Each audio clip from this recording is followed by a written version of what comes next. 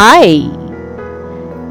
Welcome back to Hummingbird's Nest. This is episode 2. Very, very excited about this. Episode 2 is happening, and I couldn't get more excited. I have so many stories to tell, and that was the first question for the first episode. People were like, you didn't tell any stories. We're waiting on your stories, which I have several, and I hope to inspire and help you live positively like I do. And through my stories, I will tell you this. But Hummingbird's Nest, how did that come to be? Of course, Humminbyrd is a nickname that I gained about 20 years ago, maybe plus.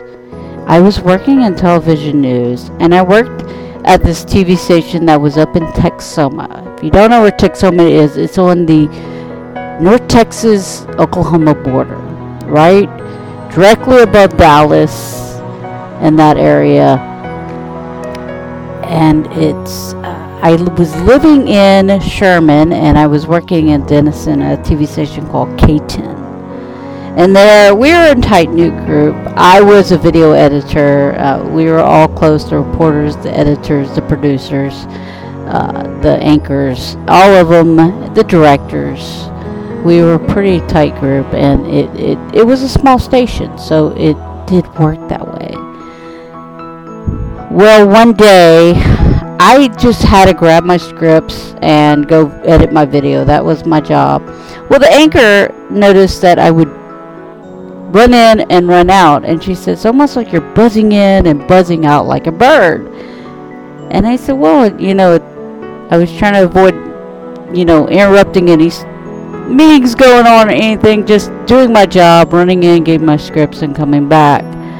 And they teased me about that a little bit. And then that following Friday, we just had a big, of course, football's huge in Texas, and we had Football Friday, and we finished the newscast, and we would walk about 2 blocks down to go to this little bar.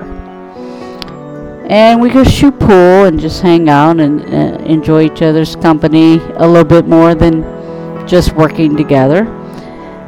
And one day we're shooting pool, and I'm rotating around the table trying to find my shot. And the anchor that made the comment about me buzzing in and out the newsroom, she and a reporter would just start laughing. They said, we realize what it is. You're like a hummingbird.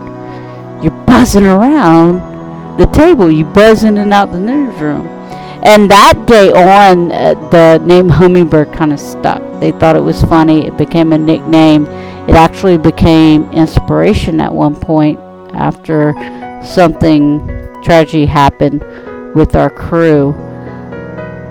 So that's the reason I'm calling this Hummingbird's Nest. I've endured that nickname. I love it. I have hummingbirds all over my house. It's my emblem. But that is why I'm calling this Hummingbird's Nest.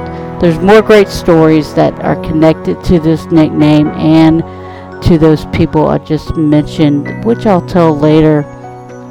But I appreciate you listening today, and thank you for listening to Hummingbird's Nest.